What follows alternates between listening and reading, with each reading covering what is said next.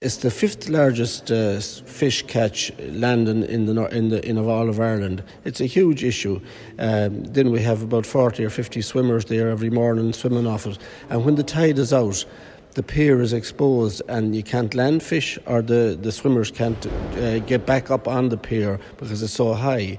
So any work that's done on Pullaheanny Pier has to include an extension. Any other money, it would be a total waste of time, and the council and the state have wasted so much money on other piers that are not used to the same capacity as Pullaheanny. Pullaheanny needs this investment, it needs an extension, and nothing less will do.